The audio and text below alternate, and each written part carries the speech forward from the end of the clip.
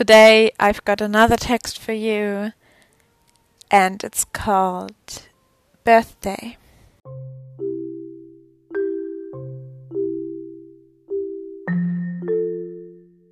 Why do people celebrate their birthdays? It is just a day like every other one too.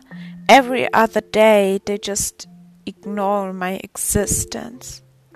However, once it's my birthday, but only if I got cake or other sweets, then I'm suddenly their best friend. I still remember the last few birthdays I did something special at.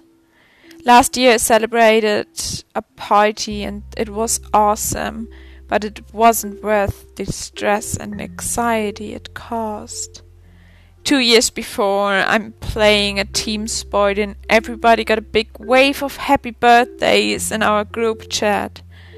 And I got forgotten, even by my coach.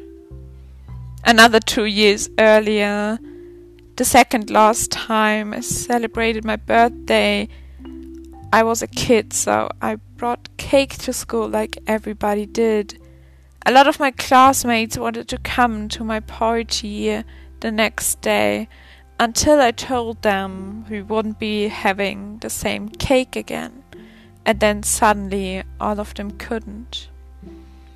My birthday, technically the day I celebrate that I'm still alive.